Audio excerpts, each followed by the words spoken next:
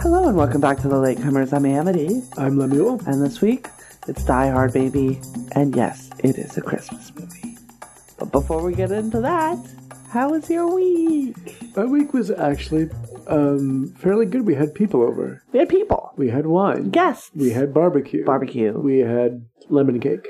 Lemon cake. Which we still have some of. Yes, I know. And that's how I'm going to celebrate the closing of this episode. Gotcha. With some lemon cake. Nice.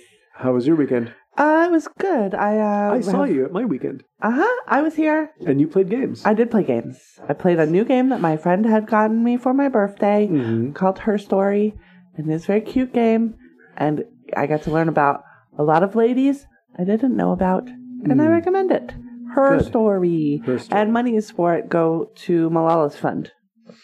Which, education for women is never a bad thing. Nope. So... Not never, not once. Not never, not once. Well, I mean, it's a bad thing for certain systems and institutions, but that's fine. I'm not sad about it. You want to get into this movie? Yeah, there's a lot of stuff in this movie, but also everyone has seen this movie. I don't know that we have to... I mean, we certainly can play-by-play this movie, No, I don't but think so.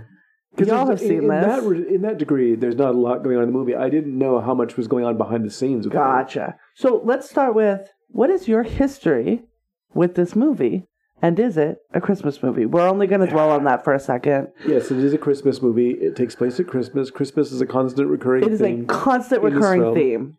One of the corpses is dressed as Santa Claus at one point. He uses holiday tape to tape a gun to his back. It ends with a holiday song, and it's a Christmas movie. It is pushing Christmas. Right. Consistently through its 2 hour and 12-second runtime. The only film that has more Christmas in it is probably, or the only story Gremlins. Having more Christmas is A Christmas Carol. Carol. Like all that was needed was more ghosts. There weren't any ghosts in this. Well, that we saw. So then I'm going to go ahead and round down to the ghosts to 0 then. I'm not going to just presume 100 ghosts that were invisible. That seems ludicrous to me. But what is your history with the movie as well? I saw it. It came out in 1988. Yeah, I saw it much later on VHS, and I liked it. I remember. I will say it came out in July of 1988, belying its Christmas movie status a little bit. But go ahead. Well, it's a summer kind of movie. I mean, I don't know who makes these decisions that intellectuals hide during the summer and they come out in winter months to watch films. I don't understand that. Maybe it's changing now. Maybe. Because that used to be it's a summer movie. But at that point... Yeah, the stuff that gets released at Christmas is... Oscar bait. Academy Award stuff. And stuff you want to go see with your mom. Right. Like, you're home visiting... Right. And they want something that grandparents and kids kind of can all go see together. This doesn't really fit that. No, so you're not going to take your mom to watch The Raid, for instance. My mom would have loved that movie. Really? I'm just saying. She would have. She liked an action movie. That film is very active. There's another film that should be on this list. But my mom also never got to... I'm thinking about, like, my mom now, when she'd be in her 60s or 70s. My mom did not make it that late into her life, so she never became a grandma age, really. I mean, anybody can be a grandma age if they've got a 12-year-old daughter, especially in the lower 48. Okay. Sorry, I'm not thrilled with the state of our current union. But yes, so you saw it on VHS. I saw it on VHS later on, so I think I missed kind of the spectacle of the film, which was a big deal. And we'll talk about that later when we're going to go on about the making of the film. But yeah, it still was really impressive. I love the lines in it. Apparently, yippee-ki-yay, that motherfucker is one of the top 100 lines ever made in film, which is really quotable, I guess. It is. I do it all the time. But that's basically my history with the movie. I saw it all by myself because other members of my family were put off by the swearing in the film. There is a lot of swearing, like from jump. That's kind of Bruce Willis. This is an R-rated movie. Now, mind you, this movie is R-rated. The language in there's really also funny. boobs. There's boobs. For no reason, though. It's gratuitous. I mean, it's the 80s, so there was a lot of boobs for no reason in the 80s, and this is an action movie, so sure. Right. But I was like, we did not need that. Like, for literally no reason. We'll get to it when we get to it. Okay. So what's your history of the film? I'm pretty sure this is the first time I've seen it all the way through. Okay. So what'd you think? Like, I really thought that I had seen this movie. Mm-hmm. And I remember this movie. I know a lot of things about this movie.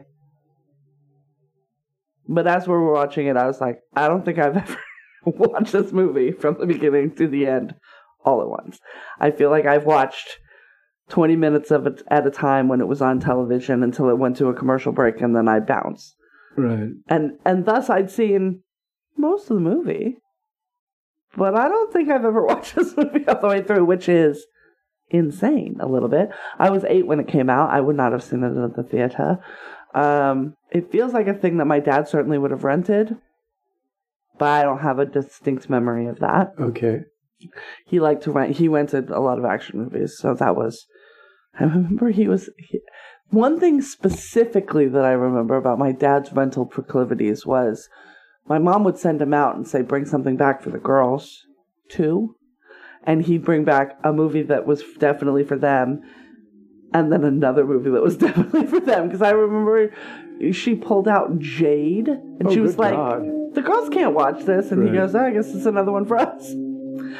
That film is... My parents are awesome. Awful. Yeah, I didn't watch it. Awful. So, but I do know that it was one of David Caruso's film gambits. I guess we could call it. But I was a kid. I was like 7 or 8 when it came out or whatever. So, all right. So let's talk about this movie. So you learned about the making of this movie. Tell me all about it. It's based on a book, which is wild. Is it like a Tom Clancy situation? Yeah, Nothing Lasts Forever by Roderick Thorpe. It was written in 1966. Okay. Or rather, it's a sequel to a 1966 novel that he wrote. Okay. And I believe the release date was in the 70s sometime. 1979. And it was a sequel to one of his earlier books, a detective. Okay. So, John McClane is the... It was not even John McClane. Oh, okay. But that character. Right. We've renamed him, fine. But that character is... Right. Okay. So, what he had written a book called The Detective, with the character's name is Joseph Leland. And he plays an over middle-aged New York cop who is going to Los Angeles to talk to his heroin-addicted daughter. No, we have happier turns than this one. Right, and the person on the other end of the line... Well, his kids could be heroin-addicted, but they're... tiny. We young children, so hopefully that is not the case. So he goes to visit her. He's lost his wife already. Okay. But he was a older, more cynical, bitter man. And the story was apparently inspired by the author having watched The Towering Inferno. Right.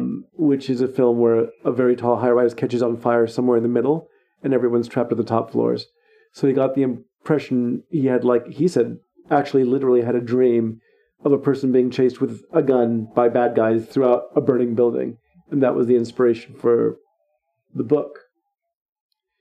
The original book of this series, because it was going to be a series sort of like James Bond was, for instance, back when you could have, when those were popular. He was already in a film. There's a film called The Detective with Frank Sinatra. Okay. Playing this jaded, cynical, tough But by the detective. name Leopold or whatever. Leland. Leland, sorry. And by the time they did this film in 1988, he was already in his 70s, and they offered him the part, and he's looking at them like, I mean, do you know who I am? There's going to be a new Indiana Jones movie this year. So, yeah, they'll keep doing it. His whole idea Hollywood doesn't learn. He didn't necessarily, in his 70s, he's like, I've moved past running around and shooting things, so I don't necessarily want to do this part or continue with this character. But that's cool. You guys go ahead. And then the actual book was optioned by Clint Eastwood at one point, who wanted to do it as a film, but I think the issue would have been it would have complicated things and been too similar to Dirty Harry, who's another sort of cynical person who's lost his wife. Right. And it would have as far as we know, yes. Right. So it would have been too many similarities to somebody he already played, so he eventually passed on that. And it got offered to everyone from Harrison Ford through Robert Redford. Harrison Ford makes a lot of sense at this time, for sure. Harrison Ford does do this film later on. Get off of my plane! Yes, right. He does Air Force One, right. Right. So it's very similar to what he was doing. But eventually he settled on... Which I believe they do refer to as Die Hard on a Plane. Right. They eventually settled on Bruce Willis. And is this basically his first film? No, he'd done romantic comedies. He did a romantic... Well, what he was famous for at the time was Moonlighting. Moonlighting, right. With Sybil Shepherd, which was really funny. And it was a really kind of fun show. Now, it turns out, behind the scenes, there was a lot of animosity between everyone. Here's the thing.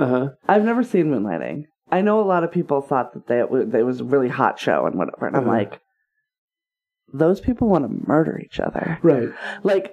People were reading that tension as sexy, and I was like, someone's in danger. At the time, we didn't know. So like, I think it just made me, like, every scene, I've never watched an episode of Moonlighting. It was on before I was really able to watch TV like that. And my parents didn't watch it or anything like that. But when I see scenes of them, I'm just like, no. If you leave them alone with weapons, one of them's not coming out. And I'm not entirely sure who. But I'm pretty sure Bruce Willis wouldn't survive. But yeah, I don't know. Willis at the time had been he'd done really interesting guest appearances. He appeared. I remember the first time I saw him was as a abusive. He was in witness protection. He was turning informant against the mob in Miami, and he just beats the hell out of his wife every day. Fun. And he's being monitored by Don Johnson, who was also offered the part of John McClane, by the way. Yeah, that feels right. He's right in that same... So he was on television doing a cop at that point too, right? Yeah. So the thing is that was the first place I saw him and thought, okay, that guy's playing a jerk, but he's really doing a great job. Yeah. Like by the end of it, his girlfriend actually pulls a gun and shoots him in front of the courthouse when he gets free. And, like that was really satisfying, but God, that guy was really awful. But he got cast to play the part because they felt that he hit the right notes of being believable and not being Rambo Rambo in a building, which is the way that was pitched to producers. But the idea that it was originally played by Frank Sinatra, but the whole thing is they changed the character, they changed the motivation. Right. He's going to go see his wife. Yeah, he's going to see his kids for Christmas. Right. Yes, he's going to his wife's party and he wants to see his wife. But fundamentally, he's there for the kids, right, for the holiday. Because as far as she's concerned, at least at the beginning of this movie, though she definitely still has feelings for him, they are done. Because her life is in L.A. and he chose not to fucking go with them. Right. And that would make... I think when I learned that, it made more sense. Some of the motivations for the character. He's older. He's embittered. He doesn't know how to start all over again. Right. And his thing is, well, I've got all these open cases. And I'm like, hey, guess what? You're a cop. You're always going to have open cases. You could have them in L.A. But when you think about that, being an older man who's just having this issue, he's already lost his wife. Yeah, and it's not his decision to move. Right. So why would I move for your career? There's... Especially in the 80s, that wasn't done right at all, ever, hardly, right? So, but good for her for taking her kids and get the fuck out. Yeah, so the apparently... To go work for a terrible corporation, it turns out. But, they probably paid well. In the original book, the corporation's held by actual terrorists. Oh, really? Yes, and they have a political cause, and there's a lot of things that got changed through the course of the film. Yeah, this is just a multinational corporation that is evil in the ways that multinational corporations are evil. Right. This one was very specific, and I think what they were aiming for, aside from chasing people with guns in the building, it was much more of a gritty kind of 70s story, like the taking of Pelham, 1, 2, 3, something like that. But yeah, it got transformed into probably one of the bigger, very glossy action movies. And when they hired Bruce Willis, one of the things that I remembered, I learned about again today, was that he wasn't even on the poster for the first film. Really? He wasn't on the poster for quite a while because they felt that he wasn't enough of a commodity yet. Sure. So they That's kept a TV actor, so they're not going to... Come see this movie. It's in 70 millimeter. It will blow you away. And there's early ads just show people staring at the screen, and that's basically what the ad was. Oh, right. And it wasn't until the film caught on that he began appearing in the posters. That's interesting. Okay, anything else you want to talk about before we get Not yet. No, go ahead. Started? No. So, we start with John McClane on a plane flying to LA for Christmas. His wife hopes he's coming, but isn't sure because this motherfucker can't communicate. Can't tell his wife whether he's coming or not. So she's communicating to the housekeeper, hey, it would be awesome if you would set the guest room up just in case, and I can't promise my kids that he's going to be there. So that's super great. It is Christmas Eve. They're having their office party. I think that's a crime. Hey, everybody. Right. Don't force your employees to be at work on Christmas Eve. Have your Christmas party mid-December, 12th at the latest. Like, what are we doing? Anyways, so there's the Christmas party at Nakatomi Plaza. The only people in the building are on, like, what are they, 20th floor, I think?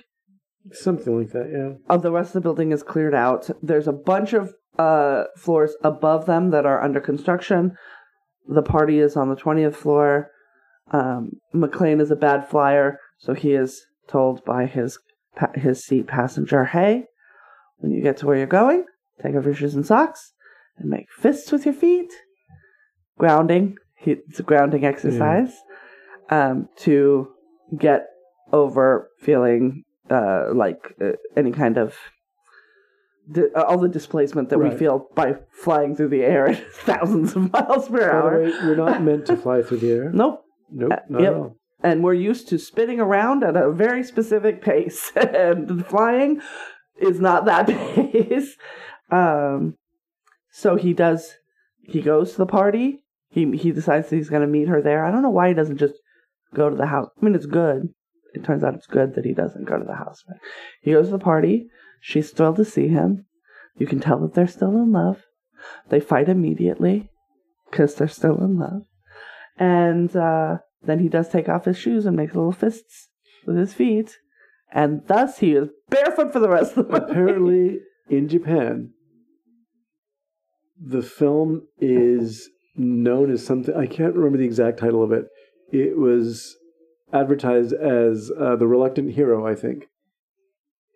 And the ad line for the film was, he has no shoes. That's hilarious.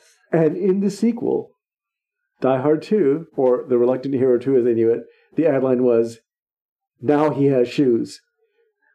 Which is... I mean, there have been a number of taglines for this movie after the fact, right? Right. Not real taglines, but like, watch what one man can do to one white tank top. Because he is just, for most of this movie, he's just wearing a wife beater. Not a great term. That's what it is. So white, ribbed. And we'll see the film that inspired that later on when we watch Chinatown. And he ends up taking it off at some point. Now this is also, you can tell it's the 80s because what is he? Not ripped. An ab? What's that? Well, he's not. He's fit. Out of shape in any way. In the ridiculous, but he's not dehydrated shape. Cut the way that now they would require him to be cut to be shirtless on screen. Because if there's not abs, what will we do with ourselves? Right. Stupid. Anyways, I just wanted to point that out. And while he is sitting, waiting in his wife's office, she has taken over her previous name. So she's Ms. What is it? Girano. Girano. Yep. Gennaro. I'm sorry.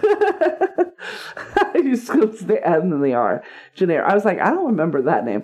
Miss Gennaro is how she refers to herself and through the film to give herself some distance, and it's on her wall or on her door.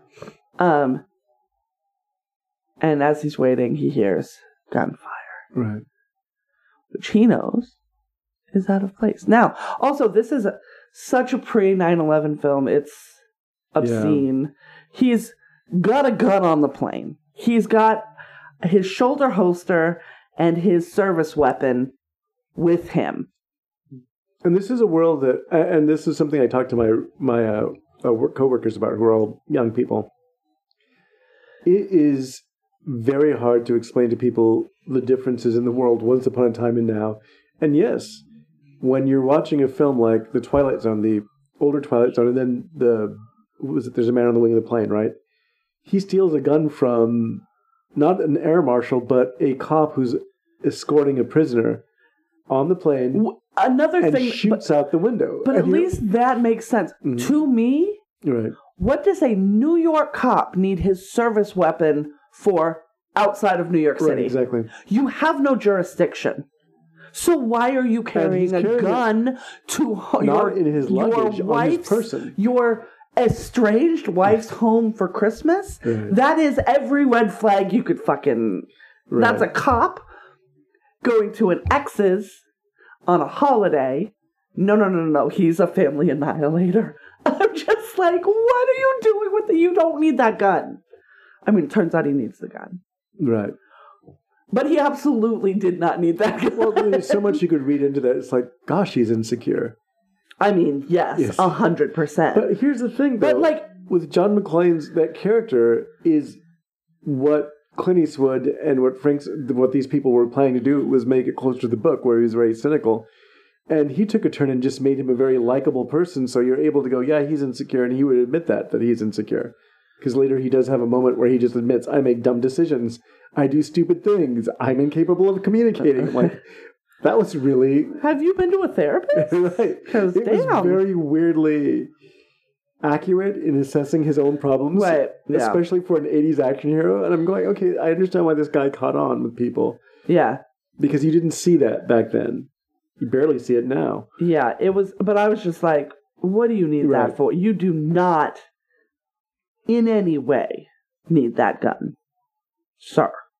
Yeah, no, 100% family annihilator. But he has his gun, and he goes up. Mm-hmm.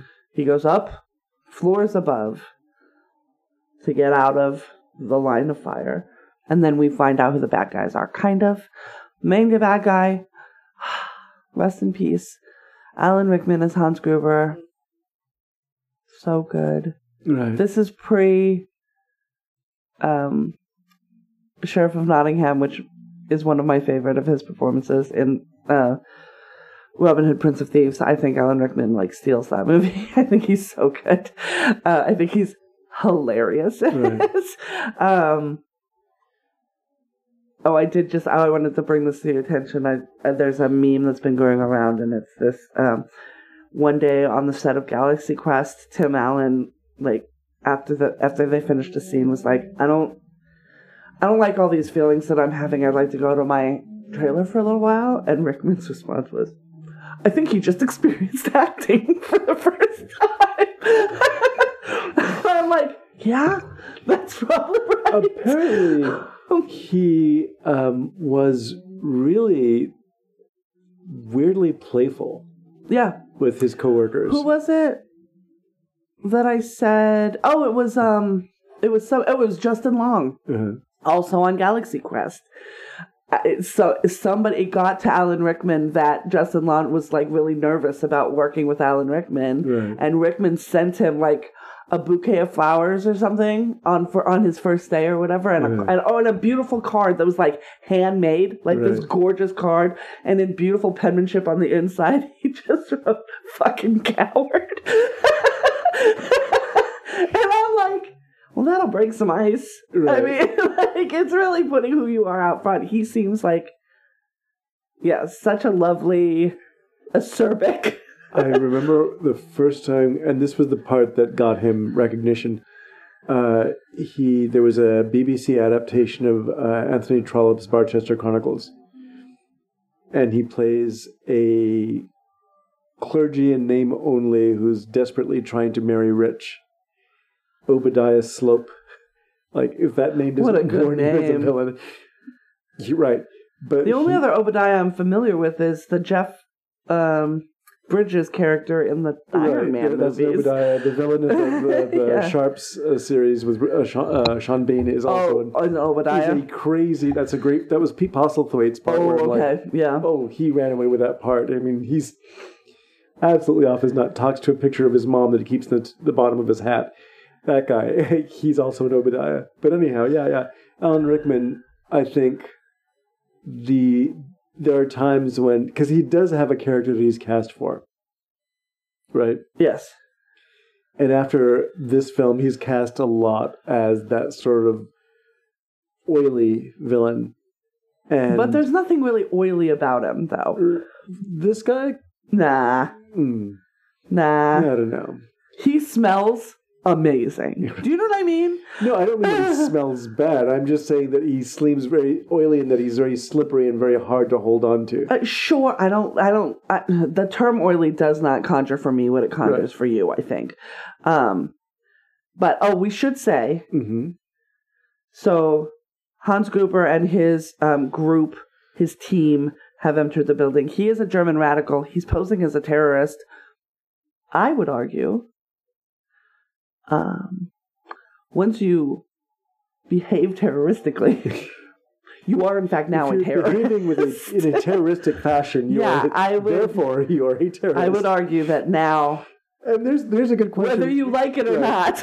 Does a terrorist have to have a political designation, or are they just people who cause terror? That's the thing, right? Because I have exes that cause terror. But the other person we need to talk about real quick is the limo driver that picked John McClane up.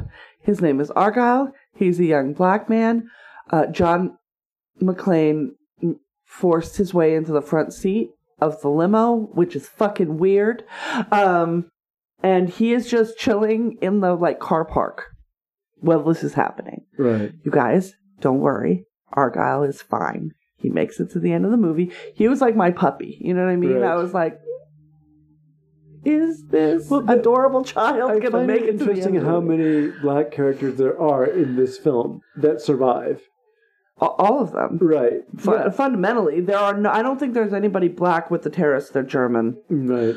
That doesn't mean there can be no black people. But because when the film was distributed in Germany, they're international terrorists. Yeah, or they're Europeans. They're not Germans at all. Hans Gruber. Right. Although Hans could be Scandinavian. Right. Yeah. In the book, apparently it's an international group of men and women. Right. I hear it's German for some reason. So what they're doing. There is the Theo that is with them. Right. And he is there. He's the black member of the team breaking in. And he gleefully kills people and is also a hacker. Clarence Gilliard, who most people remember after season playing the acting half of Chuck Norris and Clarence Gilliard as the two Texas Rangers and Walker, Texas Ranger. Oh, I didn't watch that show, so I did not know he was him. He was real charismatic in this, though. And was it John McTiernan that directed it? Really loved him. Or maybe it was also is this a Jan de Bont cinematography situation? Could be. I think so. I think he played it. It is. They loved him on screen, and he's very active. Even when he's sitting at a computer typing, his body he's bopping around and he's moving. He's very watchable. And I have to say, having watched a lot of Walker, Texas Ranger when I was younger, because again, this is a martial artist. It was funny how really well he was able to bring stuff out of Chuck Norris, who was notoriously stoic. Huh. And so having a guy who was always moving, always kind of winking and making cracks and comments and things like that, they worked really well together, and that's probably why they stayed together as this on-screen duo for such a long time. Yeah. Interesting. So, they're coming in. Mm-hmm. They take out the security on the first floor. They get into the guts of the building. Fundamentally, what they're there for is $640 million in bearer bonds. Which doesn't seem like that much money. Honestly, like, that's what inflation has done to me, is I'm just like, $640 million, that's it? Untraceable, so there's that. Tax-free. It's in the vault. The vault has 7 locks. 6 of them they know they can get through. The 7th, there's a... So this is a heist film. It's a heist film. The 7th has there's a interceding factor, and they're going to need somebody from the company to get them through it. So Theo's working on that. Right. McClane's up above trying to figure out what the fuck's going on. Gruber and the other people, the rest of his team, and there's a bunch of them, have taken over the party. This is when we see the boobs. Right. Because there was a couple that, I think it was Ellis and that blonde woman, had broken, or had come into Holly's office looking for a place to have sex. When they found McClane there, I'm like, you're going into your boss's office? You are idiots. You can't be this drunk already. They go to another office to do that, which we know that they're going to do. And when they get pulled out, she's topless. And I'm just like, for no reason. You didn't need to have that woman be whatever. It just really was upset. I was like, we didn't need that. We knew what was going to happen. We absolutely didn't need that. Takagi, the sort of head of the office, is brought in front of Hans Gruber, and does not give him the information that he wants. And so he is summarily executed. Like, it is very early in this movie we find out, this guy doesn't give a fuck. Right. And does not give a fuck about hostages, doesn't give a fuck about anything. You're not going to beg for your way out of this. He does not care. If you can't get him closer to his money, you are an obstacle, and he does not care about you. That scene was played out really well. Yeah. And you're playing it out with James Shigeta, who was a great... Oh, he was incredible. Yeah, he's great. Yeah. The Crimson Kimono, the first film about an interracial romance that happened in the States with an actual Japanese actor, instead of having a Japanese American? No, having another actor dressed in Oriental makeup. Oh, jeez. Which used to happen. Of course it did. But yeah, at his scene with and it's playing really well because it's him and it's Alan Rickman and Alexander Godunov, who is just in the background glowering. It's most of his part in this film. He's like a flare. That's the one whose brother is killed, right? Yeah. It's like a flare that you pull the cap off of. That's basically what he's at the entire film. Yeah, he's got a very low-key sense of Lemmy Adam, but also he's not hyper in any way, that actor. I think they're alerted to the fact that he's in the building because he's using a police frequency to try and get help. He being John McClane. He gets through to 911. They tell him that this is for emergencies only and to get off the line or they're going to arrest him. And he's like, great, come and fucking get me because shit is going down and you're not doing anything. A really funny scene where he can't get past the 911 dispatcher. It's so annoying. But it felt completely accurate. Yeah, 100%. You're like, bureaucracy at its fucking finest. Like, hey, bitch, don't you think he understands what's happening? This is an emergency. It's played very well, though, because it's like, no, sir, this is a police line to be used by police officers. You're going to... And it plays really well. And so they pick that up. Mm-hmm. So then Tony, apparently his name is, gets sent up to deal with McClane. McClane deals with Tony. I'm like, take his shoes. And he does try to take his shoes. But that dude's feet are too small. So, that's one of the sort of famous lines is like, evolved terrorists, I kill the one with feet smaller than my sister or something like that. So still no shoes, everybody. For those of you keeping track, still no shoes. Also, Tony is sent back down on an elevator with, now I have a machine gun, ho, ho, ho, written in marker on his shirt. So now... McClane had one gun. Now he has Two guns. Out in the world, that police call did kind of do something. They're like, hey, send a unit over to take a look. And a unit is sent over. That unit is Al Powell. Played, by TV dad. Right. Reginald Val Johnson. I got confused. I didn't realize his name was Powell because the way that Bruce Willis says his name, I thought he was saying pal every time. So that's just something that might happen to you. Thing that Bruce Willis said all the time anyhow. Right. Yes. It felt very natural that he'd be like, hey pal. Right. But he was saying Powell, as in the officer's name. Unless he wasn't. I don't know. You guys be the judge. And he's like, everything looks good. Oh, maybe it doesn't look good. Let me go take a look. And then they do shoot at him, and he does. He shoots at him. McClane shoots to try to... Oh, that's right. Like, get his attention and then all hell breaks loose, right. Yeah. And he gets back, he, reverses back off of a ledge. It's a whole situation. But he's fine, you guys, he's fine. Right. Because what we said before, all the good guys that are black live. And he calls for backup. So now backup's coming. Because originally there was a fire, he tried to start a fire. Right. But then that was, they called it off. And then this happened. So now Reginald Val Johnson is there. He is a beat cop. But he's smarter than most beat cops. Right. We find out later why he is still a beat cop. But yeah, that was my thing. I was like, this dude actually isn't an idiot. And then everybody in suits that come in that are quote unquote in charge are all idiots. Right. They're all, I think largely it's not even just that they're stupid, dumb people. Right. They are men who have been put in charge and will not be taken out of charge.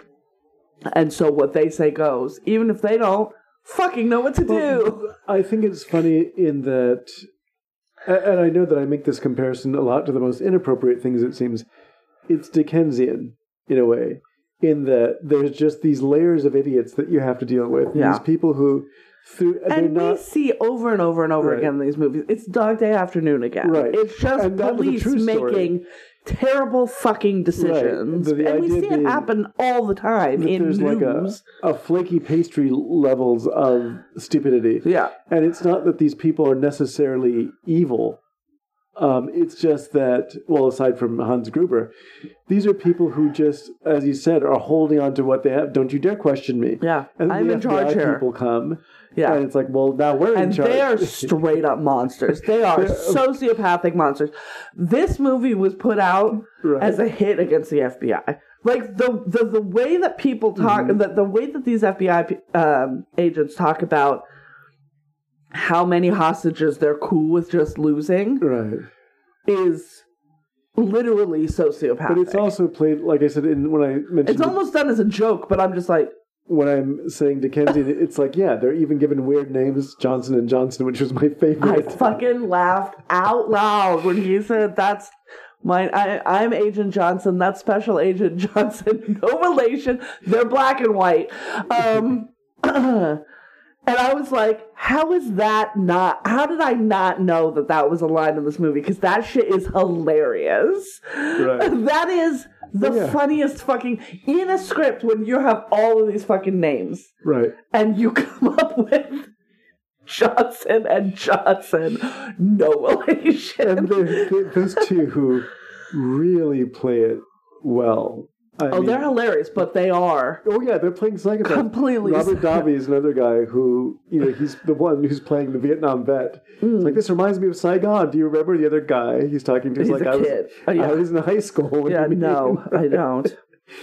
But, they have real fun with how really loony and over the top these characters are. That's what happens. That's right. He comes up, he drives up close, he doesn't see anything wrong. He comes in, they let him in, then they let him out. And then as he's pulling out, McClane drops a dead terrorist on his car. And then they open fire on him because they're like, well, the cat's out of the proverbial bag. Because during this time, I don't know how many people McClane kills in this movie, but it's a lot. It's most people. All the people. Most of all the people on the earth, I think. Most of the people in the movie, anyhow. We see Holly, who is just trying to keep her people together. She's basically in charge. She's basically second in command, and Takagi is dead. She has a really funny line, too. Yeah. It's like, what idiot put you in charge? You did. You did when you killed my boss. Right, exactly. And she says, and she's saying things like, we have a pregnant woman. Mm-hmm. Can I put her in an office to lay down? And then he says, no, but we'll bring a couch out to her. She's like, that's fine. And then unless you want to mess, you should start taking us in groups to bathrooms. Right. Like, she's really... Right. I mean, she's doing what is very likely her job in the company, which is... Taking care of everybody. Solving shit. Right. No, not even just taking care of people, but like solving issues. These are the issues, and we're gonna. She knows that her husband also is out there. She's overheard conversations. She does. She knows John is. She knows that's who's killing. Because they're not being quiet about the fact that they're dying. Yeah. The elevator opens to them, like with the dude, and it says, "I have a machine gun now." And then she's like, "That's my husband." Right. Unfortunately, someone else knows it's her husband, and that's Ellis. See, and that's what I mean by Dickensian. It's like there are layers of villains here. There's Ellis, right?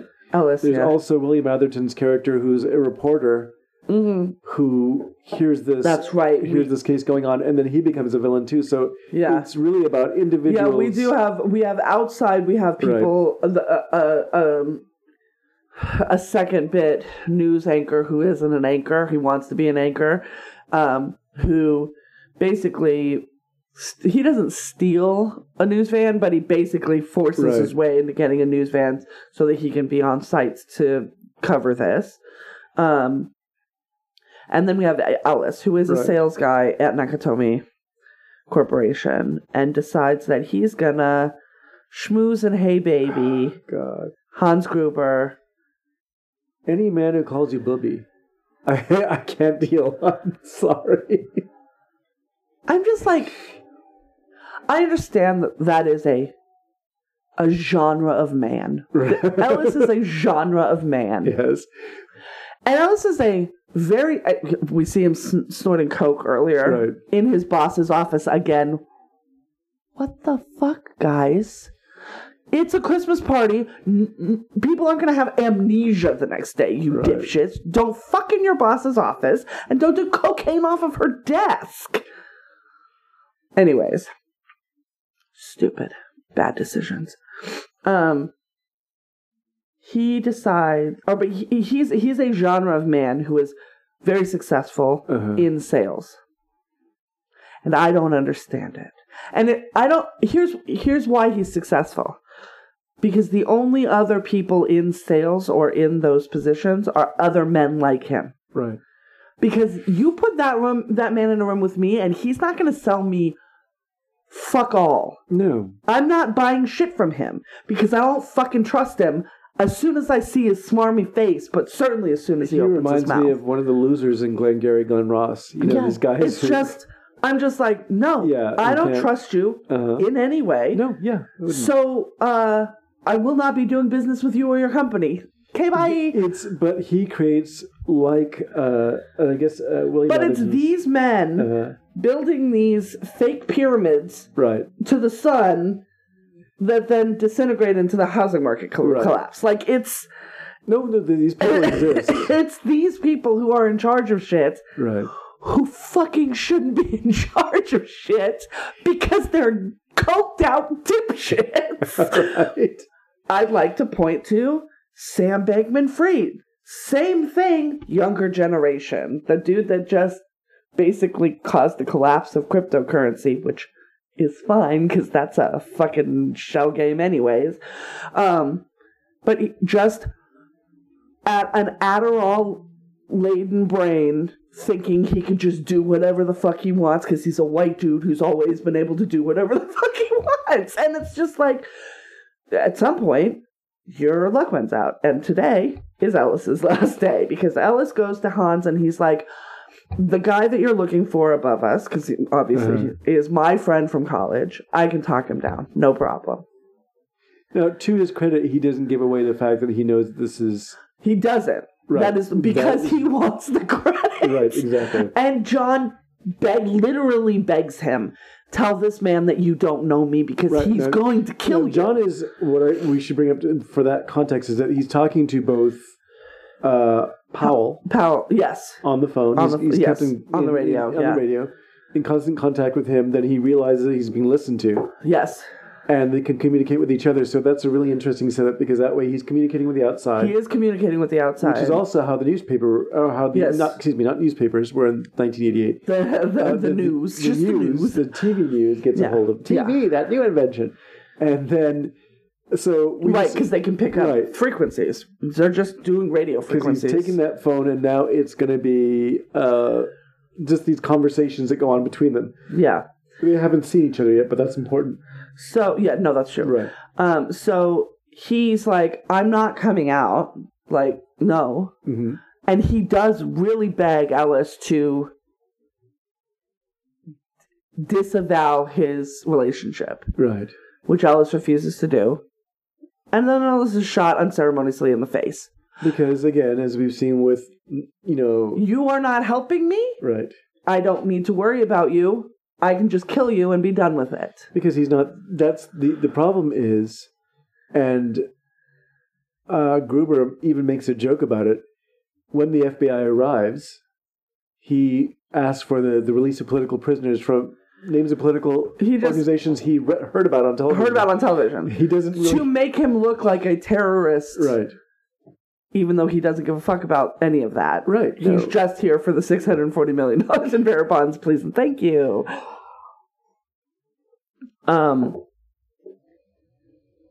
There's a very cool scene.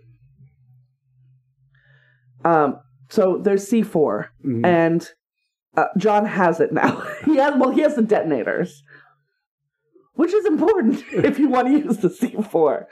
C4 is just a lump of plastic if you don't have a detonator. So John has the detonators. I don't know if he's carrying them on his person or if he's hidden them, I think. And Gruber goes to check out some explosives. And John McClane finds him. And he instantly is like, please don't send me back down there. Like, he goes right into acting. Right. He's like, I got away, but I don't know where I'm going, and this, that, and the other. And John gives Gruber a gun. He gives him his handgun. Is it the handgun? And then, as they're walking, Gruber does attempt to shoot John, and that gun was empty. Because he's not a fucking idiot. So that's what I'll say for John McClane. He's not an idiot. He's not a genius. No. He's not an idiot. But now, I know what the fuck you look like. Right. And I think that scene was really necessary because so far, and throughout the rest of the film up until the very end, we have them communicating through phones. So that face-to-face confrontation was really, that kind of ratcheted it up a little bit. Yeah. And then the other terrorists show up. Mm-hmm. There's a shootout. McClane gets out. He's injured by glass.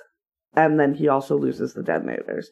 Outside then, FBI's rolling up. Johnson & Johnson. Hilarious. There's that order of, I want these people in these different countries released. Right. And I want a helicopter on the roof. Passenger transport helicopter, because they want to take the hostages with them, is what they tell the FBI. They just they're just buying time because they need to get into this vault. And there is a set amount of time it's going to take to get into the vault.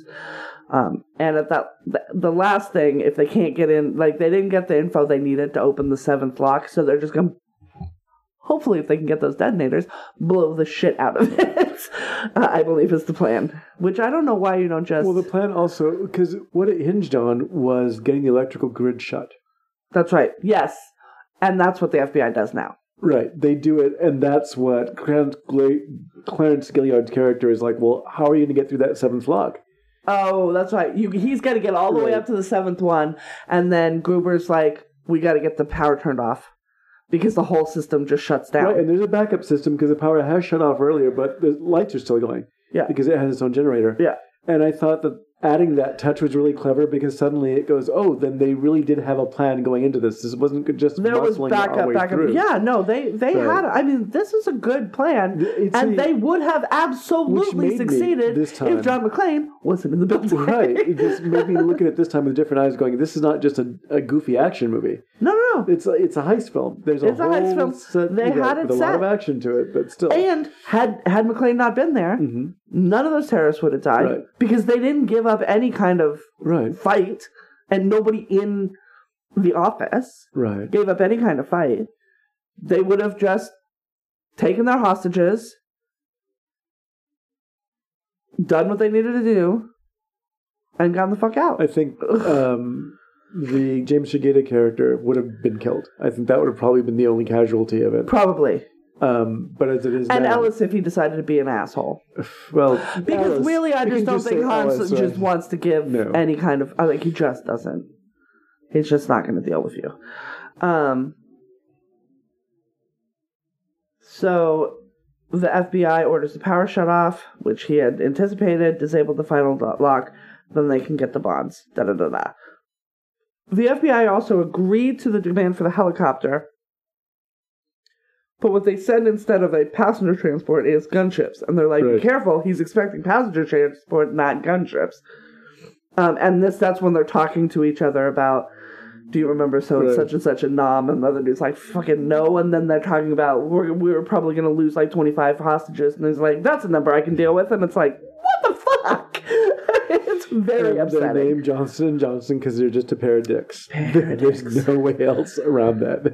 Which is, again, what makes it funny is the play on words. It's a lot wittier than I thought it was, or that I remembered, actually. And all the C4, the plan is to blow the roof. Right. Thus faking his team's deaths and killing all the hostages. Right. And so as the hostages are being led up, he's on the roof basically he ends up firing his gun at them to get them off the roof, which then draws the fucking fire from the FBI. And he's like yelling, I'm on your side! But they don't care. They don't know what's going on. They do know what's going on. That's the other thing. They know what's going on because Powell has been telling them what's going on. They think that the McClane is just like, I don't know, a rogue terrorist? I don't know what the fuck. They just don't.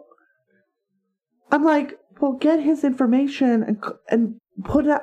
New York will tell you who the fuck he is. Right, exactly. He's not giving you a fake name. Well, the information does get out, which is how the television reporter finds it. That's right. The television reporter then interviews his kids. He interviews his kids, and the way he gets into his home, being I forgot about that. Is to threaten their housekeeper with INS. Oh, that's right. So their housekeeper is a Spanish speaker. He's charming, and then he, he interviews their kids, and their kids are like 4 and 6. Yeah, they're really young. It's fucked up. He gets punched later, not by McClane, by Gennaro. But then she calls herself McClane, so maybe McClane.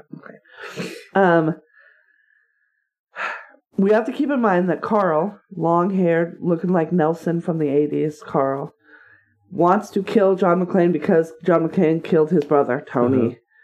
And Gruber is keeping him on a fairly short leash because he's like, no, I understand what you want. I also don't give a fuck. So when it becomes okay for me to send you off to kill him, I will do that. But until then, you need to calm the fuck down. Right. He does let him go a couple of times, and he fails to kill him. He fails to die as well. Like, it's a... he's trying very hard. Yeah. So McClane drives the hostages off the roof just before the roof is detonated and destroys the helicopter. So Johnson & Johnson, that's a wrap. They're gone. That's a film wrap on Johnson & Johnson. Thank you. Everybody clap. Meanwhile, another one of them goes down to pick up the escape vehicle from the parking garage, But Argyle comes in to the rescue and drives his limo to the side of the van. Which is actually really satisfying. Because Clarence Gilliard's character is such a jerk.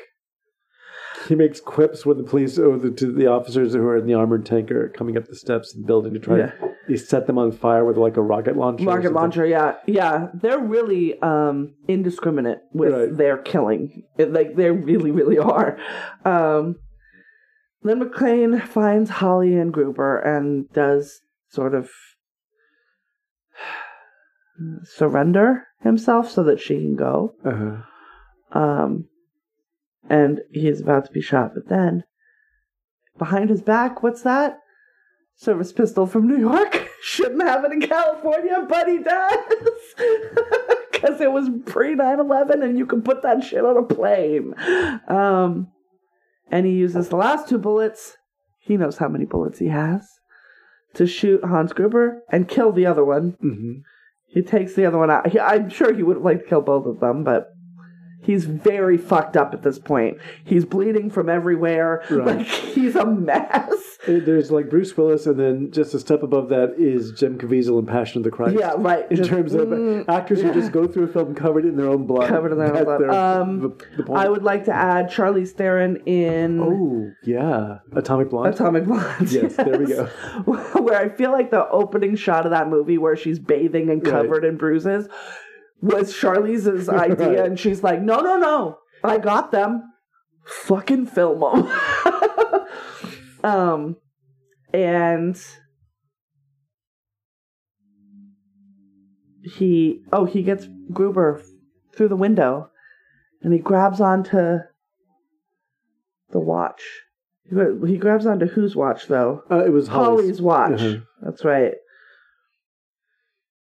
And John reaches over and clasps that bitch. And then, he falls down. And the cops outside, and maybe even the fucking reporter was like, no, it's the detective. Right. He's like, I hope that was a terrorist. And then they all, when he lands, because you would hear it. I didn't need to see that, so I'm glad. Some restraint was shown. And then fucking Carl coming back. To ambush McClane and Holly as they're coming out. But Al Powell, Carl, the dad from Family Matters, pulls his gun, which he has not fired since he accidentally shot a child. That is why he is a B cop. And kills Carl in one. Something that John McClane could not do throughout the entire film, no matter how hard he tried. To kill Carl. Yeah, Carl is like a tank. He just doesn't stop. Which is funny. Carl is played by Alexander Goodenough, who was a member of the Bolshoi Ballet. He was one of the premier performers. He escaped. He seems bulkier than somebody who would be in ballet. I think that he was probably less bulky as when he was performing. Well, yes, they do have a tendency to literally starve their dancers. So then he moved to the United States, he defected. Yep. To the United States. That's one way of moving. Right. And he was here with several ballet companies before he decided he wanted to try acting. And so he appears in films like Witness. In this film, he tried very hard. There's a really funny performance he gives in a goofy Tom Hanks film with Shelley Long called The Money Pit. I love The Money Pit. Where he plays her, Shelley Long's narcissistic new boyfriend, who is a composer, and he's just really funny. And new boyfriend. They're together in that movie. Or old boyfriend. Maybe previous. Because isn't Shelley Long and I think they're together. They're a couple. It might be her ex. That seems right. Right. Oh yeah, he's the third listed.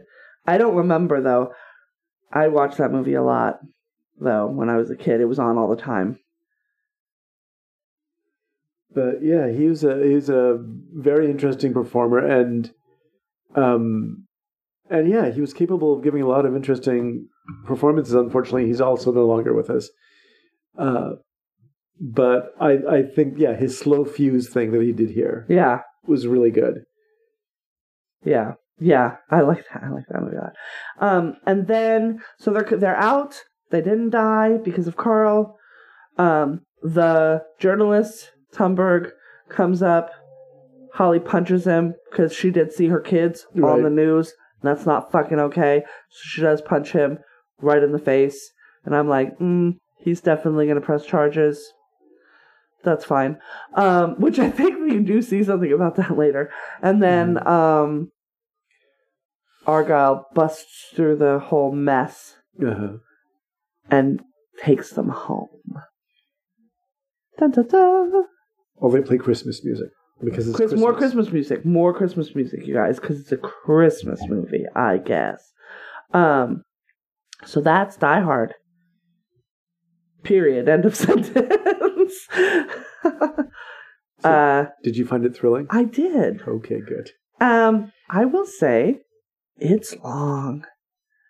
It is 2 hours and 12 minutes long, and when we started, I was like, I'm sorry, what? There are a lot of characters in this film. There are a lot of characters in this film. Each character seems to get their own scene.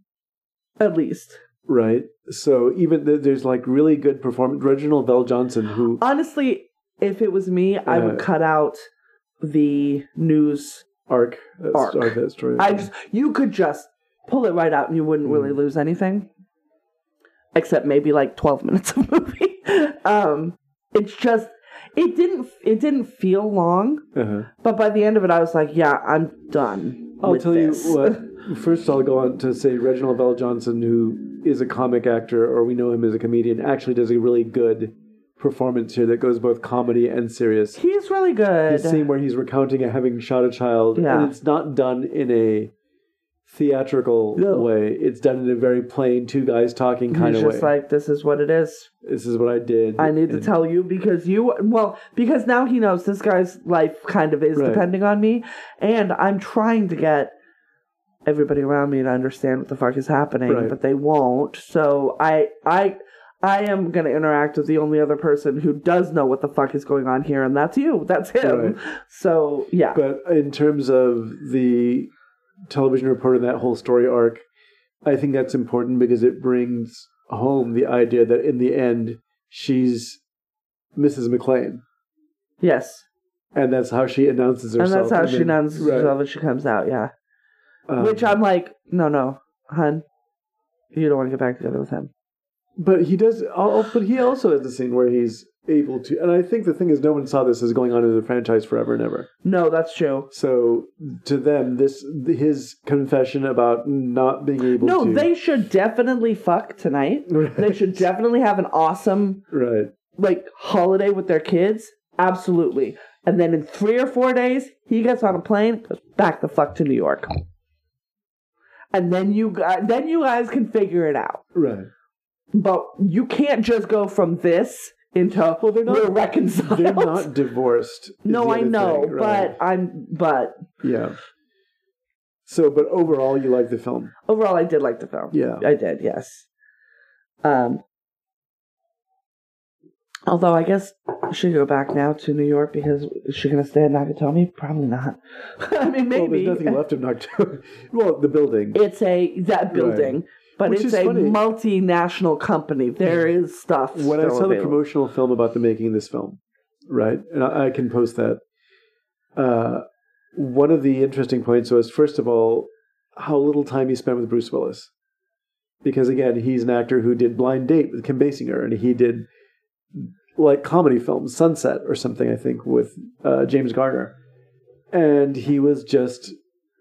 Nobody knew what his commercial value was. And so, of the whole documentary that I saw in the making of the film, most of it is spent with, we're going to blow up a real building inside of Universal City. Oh, interesting. And look at the explosives we have to use. And here's the special effects guy, and here's the other, the one thing they didn't cover, and I guess because it was the climactic scene, is Hans Gruber's death. Yeah. Which is notorious because that Alan fall Rickman does a 40-foot fall onto a pad. That's a long way, but they filmed him from above for a lot of it, so I guess he would have had to follow a distance. So he had to follow a distance, and Richard Edlund and the But even a pat, that's gonna hurt. 40 feet's a long. That's 4 stories, right? But he was very nervous about it, and so can't imagine why. they put him on a line, and then they sort of let him go, right? Right. On the count of 3, we're going to let you go. 1, 2, and then cut him loose. And the idea was, if we wait till 3, he's going to screw up his face and his eyes and punch his gut up. Honestly, right. No, the fuck he wouldn't have, because he's a professional, but also let him go on. I don't know that anybody is so professional. It is possible that he couldn't overcome his right instinctual reaction to falling. Yeah, look on his face is priceless because you're looking at it going, "Oh, legitimate. That's true. Legit. That's really him terrified." But they also arranged on the last day of filming because they thought if he's so pissed off at us that he refuses to show up to work the next day, that's completely understandable. Yeah, correct. What happens? He hits that mat, and that's a wrap on Rickman. Everybody give him a round of applause because you can't. He's done now. Right. At least for today. Fuck all and y'all. I understand why they needed to even have that as the last shot in the film, and why that shot was important because in instances like this earlier on in films, you saw them cut away to what's a dummy or a stuntman or something. Yeah, and in this one, you see him fall, and then you see him from away falling down, or you see somebody falling or something falling, but then it goes behind another building, so you don't see the landing. Yeah, but what they wanted was, I want to have that connection of, oh, here's him getting his just desserts. So since the technology was there, they did it. But yeah, overall, the film is really the film that I saw was really pushing the technological wonders of this movie. Yeah, and all the things they had to do, and how they. There's a couple of funny stories about. Well, we had to call the law office downstairs and say, well, we're going to be setting off machine guns tonight, so please, because they were shooting at night when nobody else was there, occupying the building and getting permits and stuff like that. So yeah. As a technical achievement, too, it's really remarkable. Yes, agreed. All right. That's the end of this movie. Yes. Guys, we did it. Die Hard. By the way... Next one is Die Hard on a plane, apparently. And then by Die Hard with a Vengeance, they're estranged again. Right. I was looking up, I was like, how long did it take? Because I know that they don't stay together forever. Well, no, because I knew that Catherine...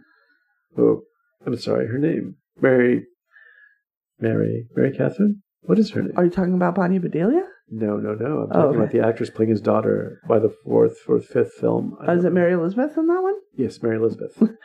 Winstead is who we're talking about. And Bonnie Bedelia, I'm going to risk being sexist because I love Bonnie Bedelia. Okay, well, then don't. What? The 80s were not a flattering look for her. She had big puffy hair. She had big puffy hair and shoulder pads. And if you remember when we reviewed... She looked beautiful, but she was covered in a lot of extra that she doesn't need. If you remember when we reviewed Salem's Lot, part of that was this very kind of almost otherworldly kind of mermaid sort of little mermaid thing that she had going on. And so it just made her... She still had that. Right. Puffy But hair. Keep in mind, Holly Gennaro is the second charge at the Nakatomi building in downtown Los Angeles. Which is, the character from Salem's Lot could not do that job. Right. So maybe she could have. She'd require shoulder pads and big hair. Like it's a uniform that women were putting on. Like almost, I think the 80s. I like the 80s looks. I understand what you're saying, for sure. There is something appealing to me about the artifice of 80s fashion. Like 80s business fashion. Nobody thinks your shoulders look like that. Right. You're literally putting on armor. It's puffy armor, but it is armor. And that's interesting to me. But it just seemed like there were all these inroads made during the 60s and 70s And immediately it's like, no, we have to roll this back now. Women are going to be dressed from chin to in layers of sweaters, and we're going to blow out their hair. That's always been true in business areas, in office attire. Office attire was never, even in the 60s, mini anything. It's barely mini now. Right. Okay. There is business attire that is acceptable. We made it up, everybody. It pisses me off. That's kind of because what I choose to put on my body, whether it be a piercing, a tattoo, a hair color, or the clothing that I choose to wear, has literally zero to do with my work product. So how about you get off my fucking nuts about all of it? Right. It's just really frustrating to me because I'm just like, why are we making judgments? Especially when you're paying people in corporate culture, at the bottom of corporate culture, fucking nothing, requiring them to live in cities they can't fucking afford, and then they have to wear business clothes. Right. That shit's expensive. Like it makes me so mad. Okay.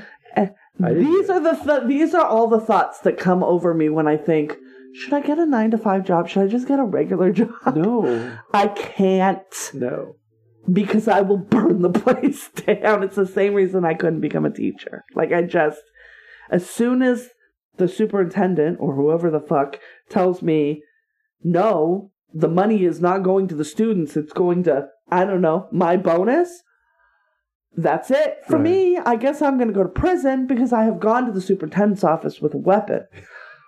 Like, I can't deal with. I'm just like, no, it's too much bullshit and I can't fucking deal with it. Righteous indignation. So, the teacher's office with a weapon and shout, yippee-ki-yay, motherfucker. Yippee-ki-yay, motherfucker. Give my kids some basic fucking supplies. Like, I can't. And now... Yeah, well, as a person... Lord, it's getting worse. As a person who worked in the public school system for years, yes, I'm not going to disagree with you. That was horrible. I legitimately thought I was going to be a teacher when I entered college. And no, then I realized I can't work within that system because it's vastly unjust and I just can't be part of that. I will get violent or I will just drink myself to death. Like, it would be one of those two things. It would be one of those two things. So, all right. So that's the end of Die Hard. It's thrilling. Guys, it's totally thrilling. It fits on this list. Good job, list. Next week, I want to give it a little shout out to Al Leong. Long? Yeah. Leong. Is it? Leong, I think. It's Leong. One of my favorite actors from the 80s who was in this movie. And I love him. He has a beautiful mustache. Yes. A beautiful receding hairline and long flowy hair. And he will fuck you up. Northern Shaolin Kung Fu, Taekwondo, Kali, which is Eskrima, the double sticks, and Jiu-Jitsu. Yeah. He was an amazing martial artist. He was incredible. Yes, he's an incredible actor. He was not in this movie very long. And he had a gun, which was a bummer. But it is. But I understand. And I'll tell anybody who, the same thing that I'll get you to watch it eventually. There's a film. He was in Bill and Ted. Rapid Fire with Brandon Lee. Oh, there's a fight scene where he gets to use the full complement of all the wild things that he can do. And he's really one of those guys who's unnaturally fast, too. He's really great. So, next week, we're going to watch something markedly different than this week. And that is Notorious. Right.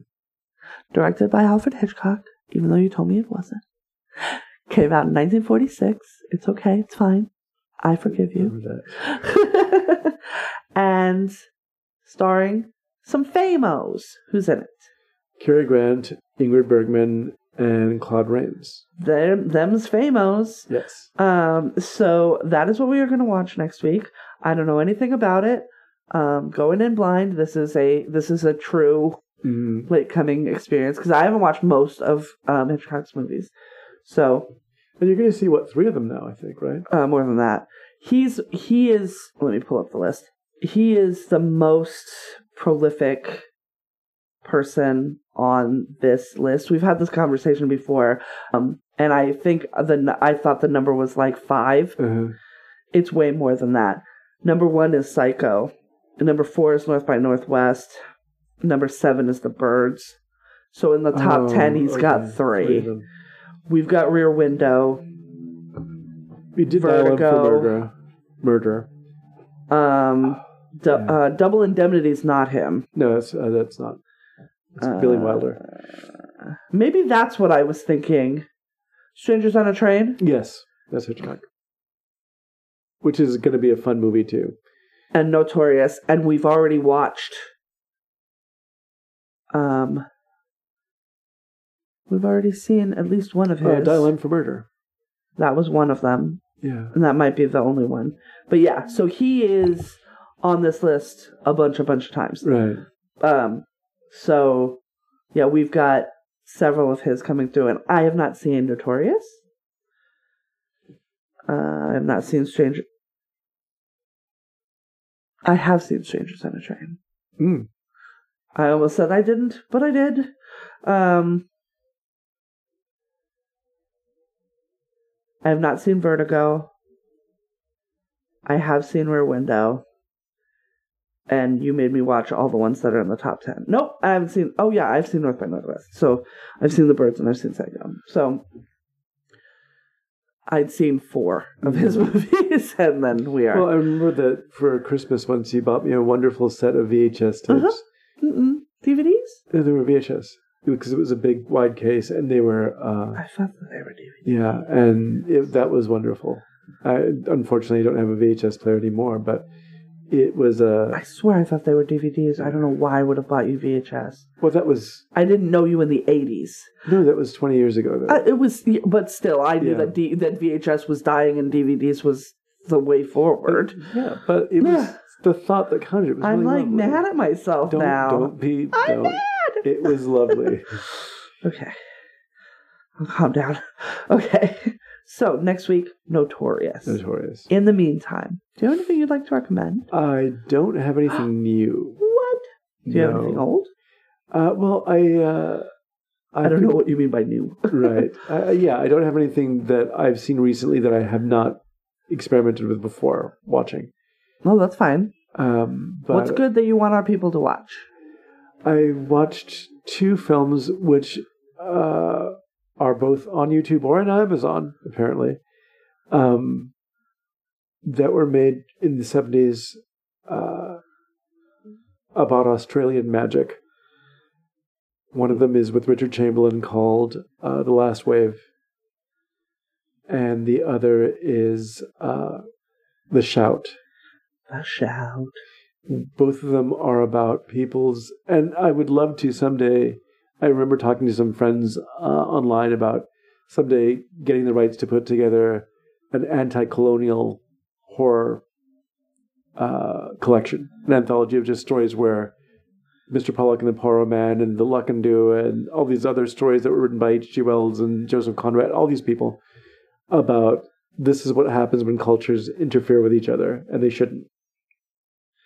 And both of these films are about, are very kind of you don't belong here.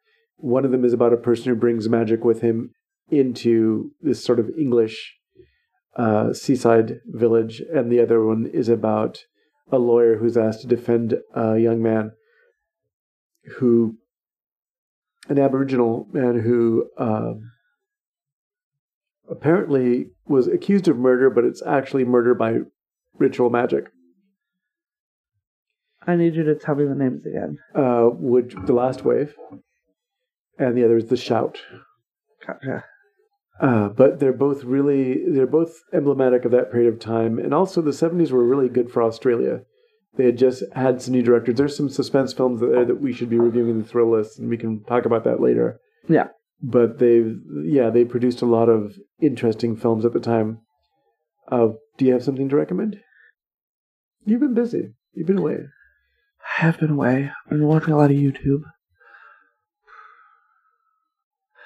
There's a few things I've been meaning to watch, but I have not been watching.